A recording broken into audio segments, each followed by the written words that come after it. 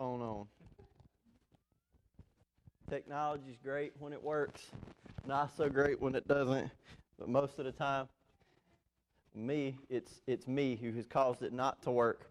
I asked my wife to hand me a quarter this morning because, well, see, there we go. I've already lost it. Quarter's under the pulpit, but I've checked it. I know what's on it. The reason I asked my wife to hand me a quarter is because if you pull out a coin, or if you pull out a dollar bill, if you pull out any piece of U.S. currency, you will see 3 words not in English on it. You'll see 3 words in Latin. And those 3 words read, E pluribus unum. If you were to translate that into English, you would find out that those 3 words mean out of many, one. Unity is a good thing, isn't it? Unity is a good thing. But you know, sometimes unity can be a bad thing. Unity is good, but it is possible to be unified around the wrong things. It is very possible to be unified around the wrong things. So I want us to look at the concept of unity, of one today, and I want us to look at it from 2 perspectives. We're going to compare, on the one hand, the human perspective, unity for the sake of unity, which I'm going to argue unity for the sake of unity is not always good. That unity for the sake of unity can sometimes be bad. And then I want to understand unity from the divine perspective, from God's perspective. Do you know that it is God's plan for humanity to be unified? It is God's plan for us to be one. Did you know that? But the vehicle for unity on earth, the vehicle for unity in the church, the vehicle for unity in our country, the vehicle for unity in our world is Jesus Christ. Anything else we unify around is eventually going to let us down. It's eventually going to divide rather than to unify. And even if it does not divide humanity, unifying around anything else other than the Lord Jesus Christ may not divide humanity, but it will divide humanity from God. I want us to see that God's goal for humanity this morning is a redeemed, whole people who are unified in Christ. If you would do me the honor of turning in your copy of God's Word to the book of Ephesians, we're going to pick up right where we left off last week, going through this book, and we're going to start in verse 7 of chapter 1, rather. If you would stand with me out of the respect for the reading of God's Word, we'll be in Ephesians chapter 1, verse 7. We're going to go through verse 10. In Him we have redemption through His blood, the forgiveness of sins, according to the riches of His grace, which He made abound toward us in all wisdom and prudence, having made known to us the mystery of His will, according to His good pleasure, which He purposed in Himself, that in the dispensation of the fullness of the times He might gather together in one all things in Christ, both which are in heaven and which are on earth in Him.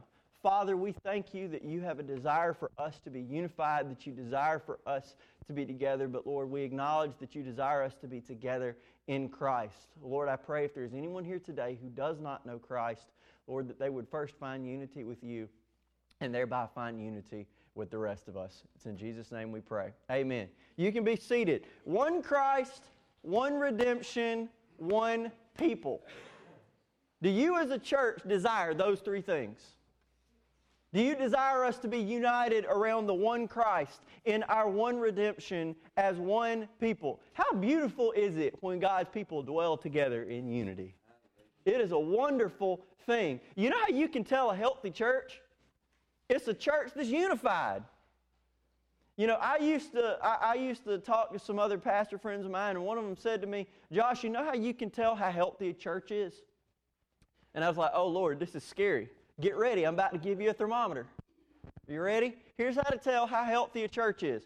When the service is over, how quick do people want to get out the back door? Do you love the folks you're around? Do you want to chat with them? Do you want to see how they're doing?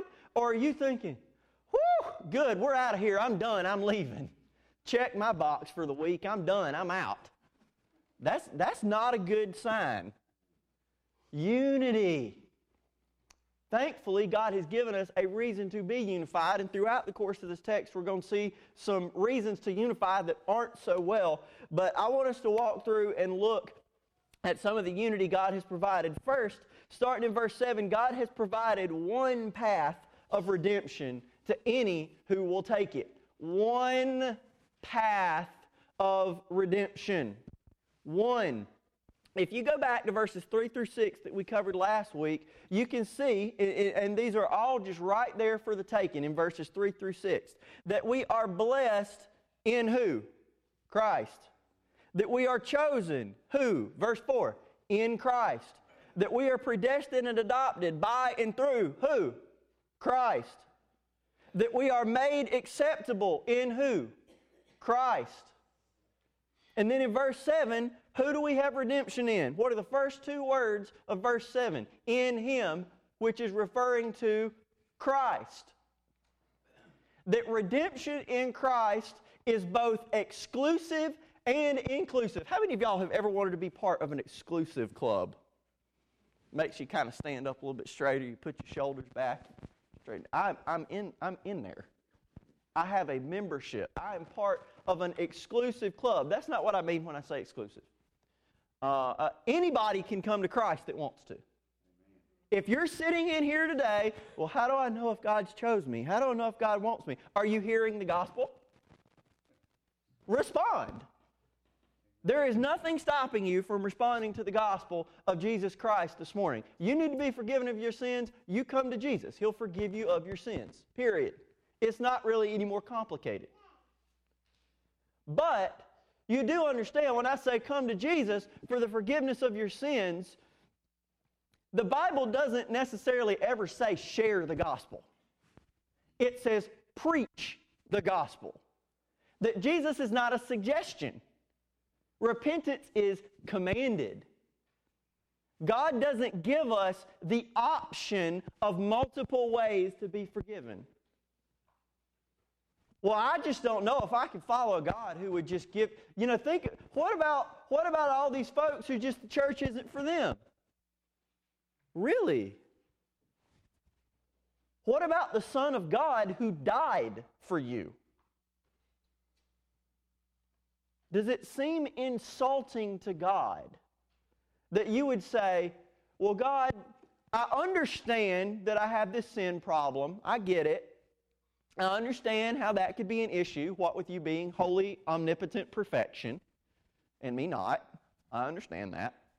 But I don't know that I like the idea of Jesus being the way. Can't we do something, simpler, something like I'm used to? Kind of like I'm used to at work. If I do a good job, my boss pats me on the back and I get a raise. How about that? How about I try my best and I do a good job, and at the end you pat me on the back and you raise me? That's not the way it works.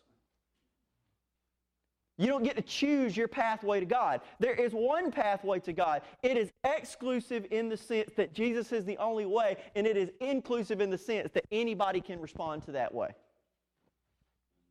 You can have a share in Jesus today if you will respond. Now, I want us to look at how it is exclusive. One, in Him we have the redemption through His blood. In Him. Look at your handout. You can see in Acts 4:12, nor is there salvation in any other.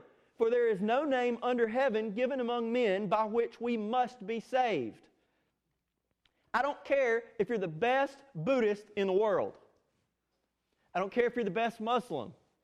I don't care if you're the best Hindu. I don't care if you are a sincere, well-meaning secular humanist.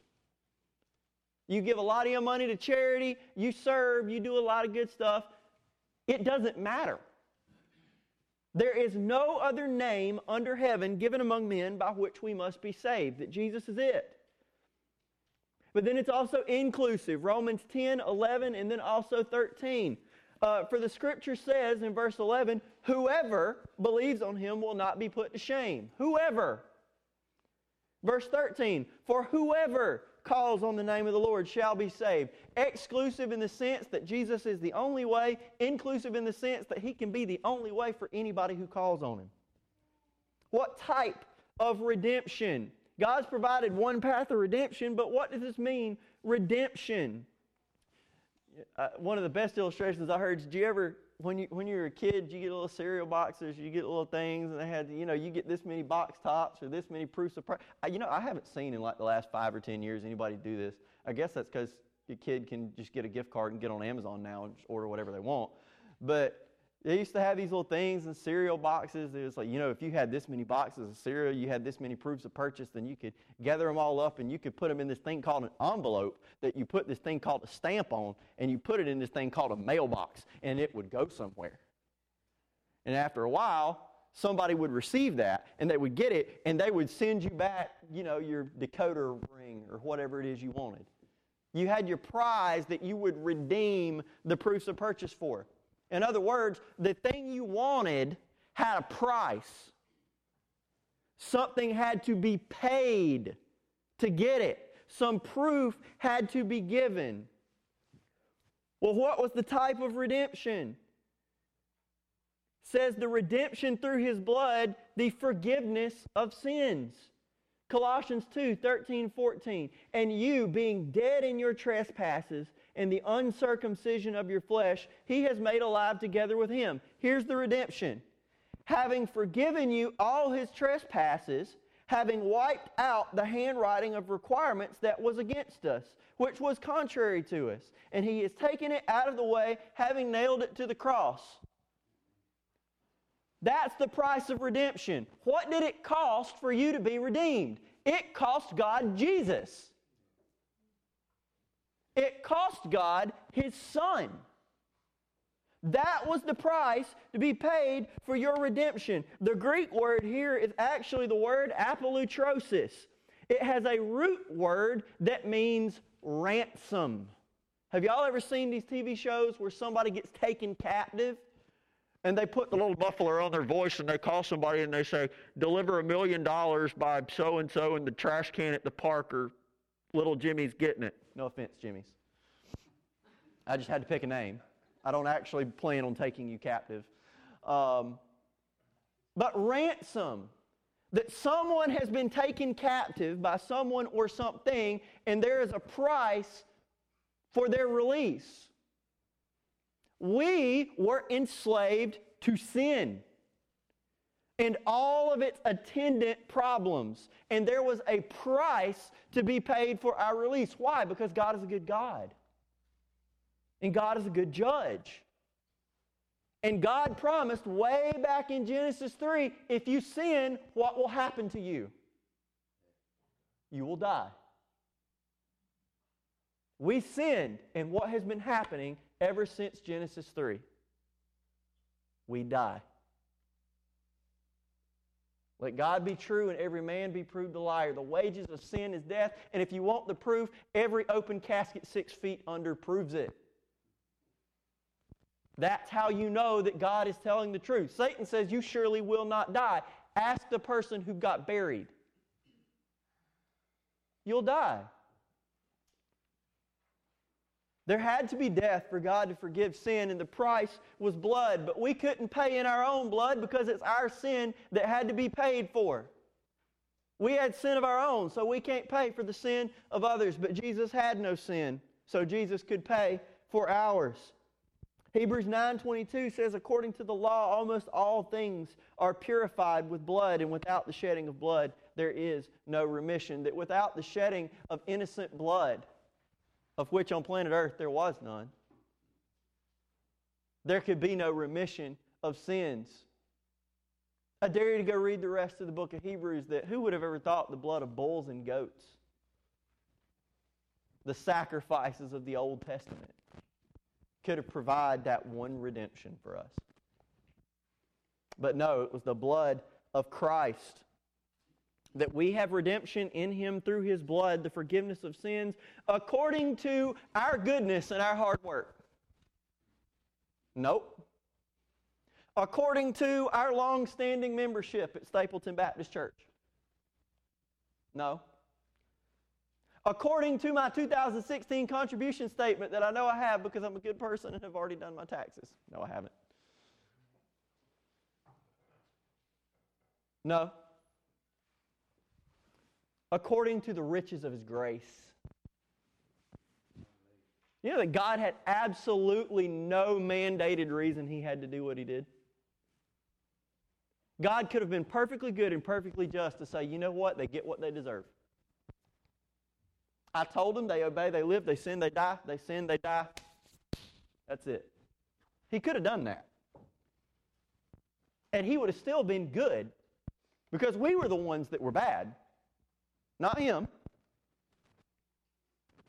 But instead, He took the cost on Himself. It was according to the riches of His grace that God has provided one path of redemption to any who will take it. And do you know this is true for anybody on earth?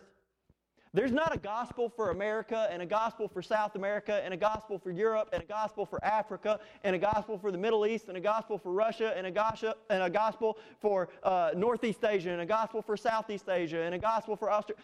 There's the gospel. This is why we can have brothers like the Gideons who they can take the same Bible anywhere. You don't have to have the Australian edition. This is why I chuckle when the Mormons say the Book of Mormon is another testament of Jesus Christ for the folks who lived in North. No! There's one gospel. We don't need another testament of Jesus Christ. I could spend my whole life on this one. That there is one path of redemption for any who will take it, and that is the blood of Jesus Christ. And God has revealed that one gospel clearly to anybody who will listen.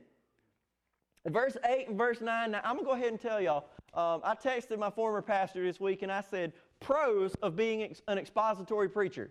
That being, if you'll notice, the way I preach is I take one book and I go verse by verse straight down the line. If I end in verse 6 last week, I'm going to start in verse 7 this week. That's been the way we've operated this whole time, and Lord keeps giving me breath, and y'all keep putting up with me. That's the way we'll keep going. But pros of being an expository preacher is that I am confident when I stand up here that I'm preaching the Word of God in the context that the Holy Spirit inspired it in, and I feel pretty confident that I'm giving you exactly what God intends you to get. Even if it hurts, which sometimes it does. In the case of this week, it hurt for a different reason, that your pastor spent the better part of 2 hours fighting in his head and through commentaries trying to figure out where the comma was supposed to go. Because sometimes the comma changes an entire meaning of a sentence. And in this sentence, in verses 8 and 9, listen to this. According to the riches of His grace, which He made to abound toward us in all wisdom and prudence, having made known to us the mystery of His will, according to His good pleasure, which He purposed in Himself. Now, verses 3 through 14, if you're reading this in Greek, here's some Greek fun facts for you. There are no periods and commas in Greek. So if you've got periods and commas in your Bible, that's your English translators doing their best to interpret what Paul was saying. If you're an English teacher, at this point, you would pick up the paddle or the ruler and wrap it across Paul's fingers because verses 3 through 14 is one run-on sentence. It just keeps right on rolling. So if you've got periods and commas in there, that's your translators trying to figure out what in the world we need to subdivide this Greek thought into. I feel like a couple of other translations probably do a better job than my New King James at it. If you read it in the ESV, Paul says, in all wisdom and insight, making known to us the mystery of His will. New American Standard, in all wisdom and insight, He made known to us the mystery of His will. New International Version, with all wisdom and understanding, He made known to us the mystery of His will according to His good pleasure. In other words, if the negative aspects of His grace, and when I say negative, I mean the aspects of His grace that take something away from us. In other words, what did He take away from us graciously? Our sin and the penalty thereof. That is the negative aspects of His grace. Things that God graciously took away from us that He didn't have to. Negative aspects of His grace.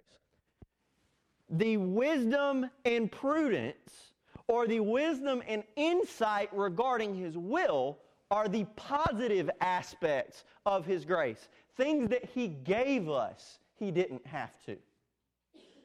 So if the negative aspects of His grace are that He took away our sin and the penalty thereof, the positive aspects of His grace is that He has given us wisdom and insight according to His will. What wisdom and insight are we talking about regarding His will? How many of you, you don't have to put your hand up, but if you so feel led, go right ahead.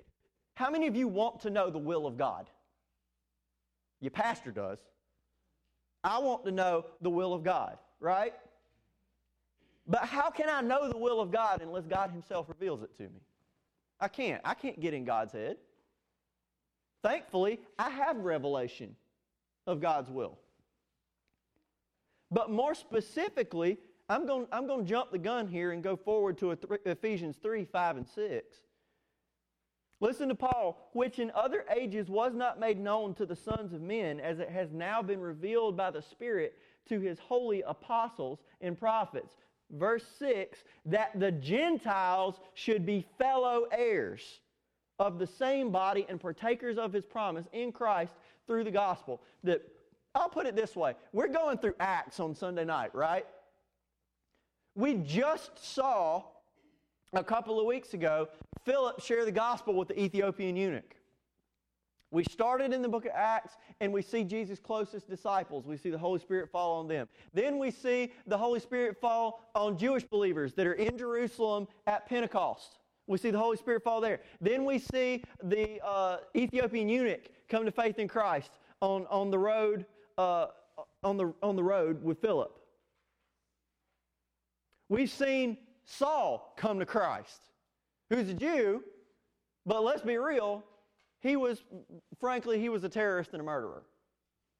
We've seen him come to Christ.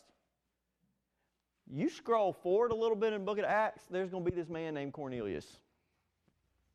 And if you want to see a shock in the church, it blows their mind that a Gentile comes to Christ. Because for the longest time, the promises of God were to the Jews. That the most a Gentile could hope for is, God won't blow you up. You bless the Jews, God blesses you. You curse the Jews, God curses you. Abrahamic covenant, right? Land, seed, blessing. I'm going to take you to a land that I'm going to show you. I'm going to give it to you and to your many descendants in perpetuity, and I will bless you so much that you will be a blessing to all nations. That these promises of God to Abraham were for the Jews. But the plot twist, the surprise, the wisdom and insight regarding God's will that He gave us, according to Paul here in Ephesians, is that God wanted to include us. See, we spend our entire life thinking, we take the gospel for granted, y'all. We take the message of Jesus for granted. We were in Sunday school this morning. Anthony was teaching, our Sunday school started in chapter 16 today, but he backed up a couple back to chapter 14, because I hope Lifeway's not listening to this.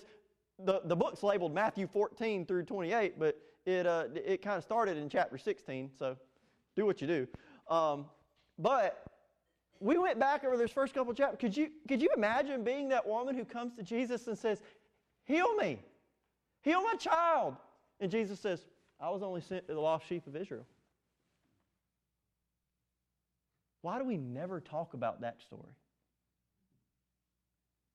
And the persistence of that woman, I'm not leaving.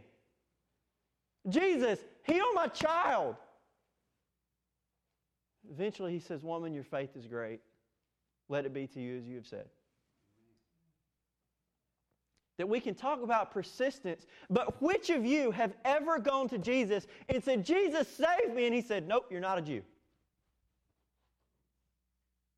He's never done that. Never once has He done that. Do you know that that's shocking to the early church? But we take it for granted. The surprise, the plot twist in the end is that God's will was for this one path of redemption, this one gospel, to be for everybody. Jews, Gentiles, Greeks, Asians, Africans, South Americans, North Americans, Canadians. I know they're North Americans, but they're way up there. Russians, Arabs, Indians, Chinese, Japanese, Aboriginals. One gospel for everybody. That God wanted to include everybody in this. That the mystery of God's will is the existence of one gospel for everyone.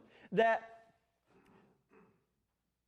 we maintain with the saints of old that God has a chosen people who are promised a land of their own, who are descended from Abraham and who will be blessed beyond measure. God blessing those who bless them and cursing those who curse them. But we now understand here at the end of all days that the promises of God are not restricted to Abraham's physical descendants, but also belong to his spiritual ones, both Jew and Gentile. Do you know where my promised land is? My promised land is not in the Middle East in a place called Israel.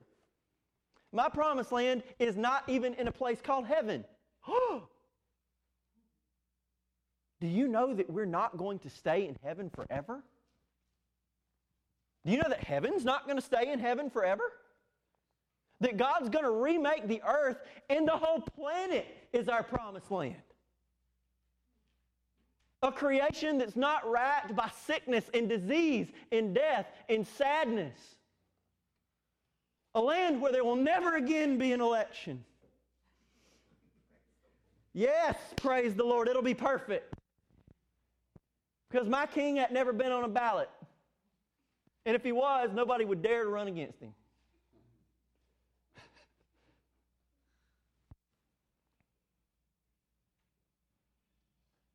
Do you know that the blessings of Abraham belong to those who have faith in Christ? Romans 4:16. Therefore, it is of faith that it might be according to grace, so that the promise might be sure to all the seed, not only to those who are of the law, but also to those who are of the faith of Abraham, who is the father of us all. That if you place your faith in Christ, if you trust in Jesus to forgive you of your sins, not your works, not your church membership, not your money, not your mission trips, not anything else. You place your faith in Jesus Christ and the grace of God, and guess what? You will be a child of Abraham in the eyes of God. With all the attendant blessings thereof. What? A promised land. You will be one of the offspring of Abraham. Not according to the flesh, but according to faith. And you get all the blessings thereof. There is one gospel for everybody, not just for the Jews, but also for us Gentiles. There is one God, there is one path of redemption that God has provided to any who would take it. There's one gospel that has been proclaimed clearly to all who would listen. And then finally, God will bring together one unity from all who are in Christ. This is what I want us to talk about, unity. We have one redemption that ties us together. There's one gospel that ties us all together. But finally, what about the one unity we all have in Christ? Verse 10, that in the dispensation of the fullness of the times he might gather together in one all things in Christ, both which are in heaven and which are on earth in him. How many of y'all turn on the news at any point during the week and come away from it going, wow, we are a unified people? What are you watching? If that's your response, come on, y'all. But you know what's sad is I can turn on the TV and I see plenty of unity. I see one group of people totally unified in hating another group of people, and vice versa. We can unify around wrong things. We can unify around being Democrats. We can unify around being Republicans. We can unify around being rich. We can unify around being poor. We can unify around whether or not we like a law. We can unify around whether or not we dislike a law. We can unify based on the color of our skin, the words of our language, the nation of our origin. We can unify around all sorts of things. But have you ever noticed when we tend to unify around those things, we tend to unify in small pockets and hate the people who aren't like us? Have you ever noticed that? That's not real unity. That's compartmentalization. We're going to take everything in this category and put it right here. We're going to take everything in this category and put it right here. But the problem is these two categories are opposed to each other, so this category has got to get rid of this category so we can be the only category. That's not the message of the church. That's not the message of the gospel, and that's not God's plan for God's people. I want you to think back to Babel with me for a second. Humanity had the desire to be united. Genesis 11, 4 through 7. This is sitting on your handout, but I'll just read it to you. And they said, "Come, let us build ourselves a city and a tower whose top is in the heavens." I don't need God to get there. I can get there on my own. "Let us make a name for ourselves, lest we be scattered abroad over the face of the whole earth." Let's be unified, everybody. But the Lord came down to see the city and the tower which the sons of men had built. And the Lord said, "Indeed, the people are one, and they all have one language. And this is what they begin to do. Now nothing they propose to do will be withheld from them. Come, let us go down there and confuse their language, that they may not understand one another's speech." Do you see that this is God actively working against unity? Why would God do that? That must mean that there are some cases that unity is a bad thing. Unity was most certainly a bad thing here because they were united in their wickedness. And God said they're of one mind, they're one people, and they're all wicked. If I leave them alone, they will destroy themselves. Their wickedness will run rampant with nothing to stop it. So the most loving thing I can do to them is divide them up so that they will be frustrated and not be able to accomplish what their wickedness wants to. It was the mercy of God that divided people at Babel. So God split us up and kept us from being unified because we were unified in our wickedness. But God's plan is for all of us to be unified in Christ. I want you to think just for a second that this is also not on your handout, but process it because we've been through it in Acts. If you go back to Babel, the people were unified in their wickedness. So what did God do? God supernaturally intervened to confuse their languages so that they could not communicate and accomplish their wickedness. Fast forward to Pentecost.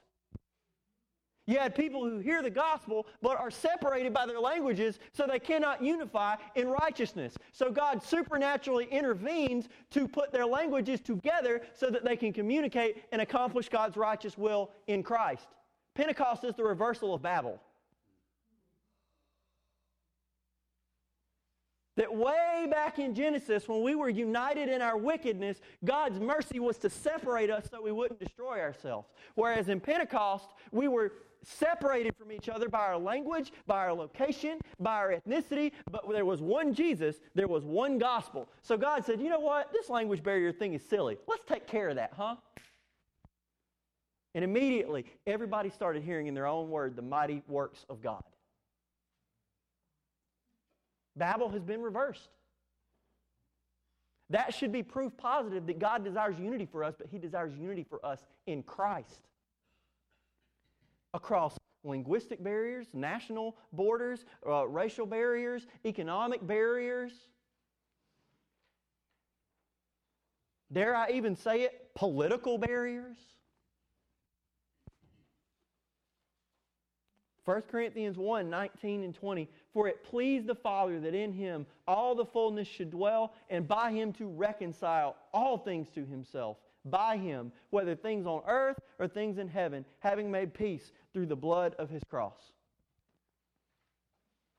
You know, there are two theological terms regarding the church. There's something called the church militant, and there's something called the church universal.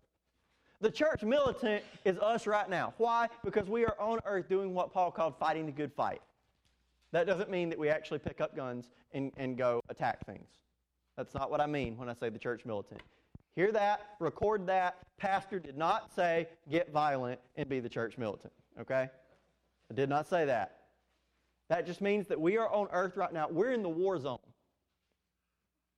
But there are those saints who have gone on in Christ before us that are in the presence of the Lord. They're not fighting anymore. Do you know that we are one with them in Christ as part of what's called the church universal? The Hebrews says there's so great a cloud of witnesses watching us. Do you know that those saints who have gone on before us are basically sitting up in heaven going, go on, come on guys, you can do it. We got through it, you can too.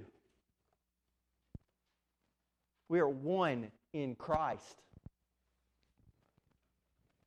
And then finally, look at this, the most beautiful picture of unity in diversity that you could ever hope to see. Revelation 21, 23 through 26. The New Jerusalem, the new earth. The city had no need of the sun or the moon to shine in it, for the glory of God illuminated it. The Lamb is its light. And the nations of those who are saved shall walk in its light, and the kings of the earth bring their glory and honor into it. Pause right there. The nations of those who are saved? You mean we're not all going to live in the same nation on the new earth? You mean there are going to be different places? Yeah. Imagine that. This is proof positive that God is the ruler of the world, that you can have a bunch of different nations on the face of the planet Earth, but they're all unified. They all share the same ultimate ruler. They all share the same one Lord who has redeemed them. They're nations who have been saved. That there's diversity. There are different places. Do you know that I honestly believe, based on this passage, there will be places on earth in the new creation that they retain their culture. They retain their food. They retain their music. They retain all the things that make them distinct. Why? Because God is a creative God who creates lots of distinct things. The new creation doesn't destroy the creativity of God, it lets it blossom. And its gates shall not be shut at all by day, there shall be no night there, and they shall bring the glory and honor of the nations into it. But there shall by no means enter it anything that defiles or causes an abomination or a lie, but only those who are written in the Lamb's book of life. There are differences. There are different places, there are different nations, there are different peoples, but do you know what unifies them all? The thing that gives all of them the ability to walk into the New Jerusalem, the blood of Christ. That we are unified in Christ. That there is one gospel for all of us in Christ. There is one blood that forgives us of sins. It's Christ. There is one hope for unity in the world. It's Christ. Y'all, the hope for the world is not putting the right person or a different person or keeping a person in a White House. Do you hear me?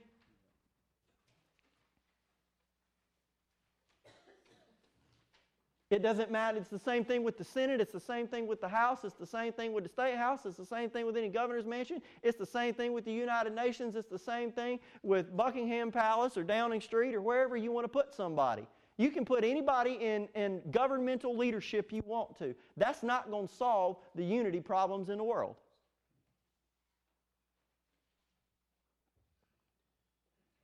It's not an office that someone is put into that brings unity. It's a cross that someone was put onto. Amen. Be unified around Christ. Find your redemption in Christ. Be forgiven in Christ. Stapleton, if you just walk away with 2 words today, let it be those. In Christ.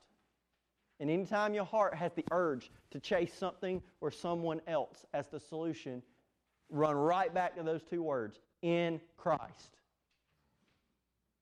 If you're here today and you've never placed your faith in Christ, then the Word of God, I can tell you on the authority of the Word of God, you are lost and dead in your sins and trespasses.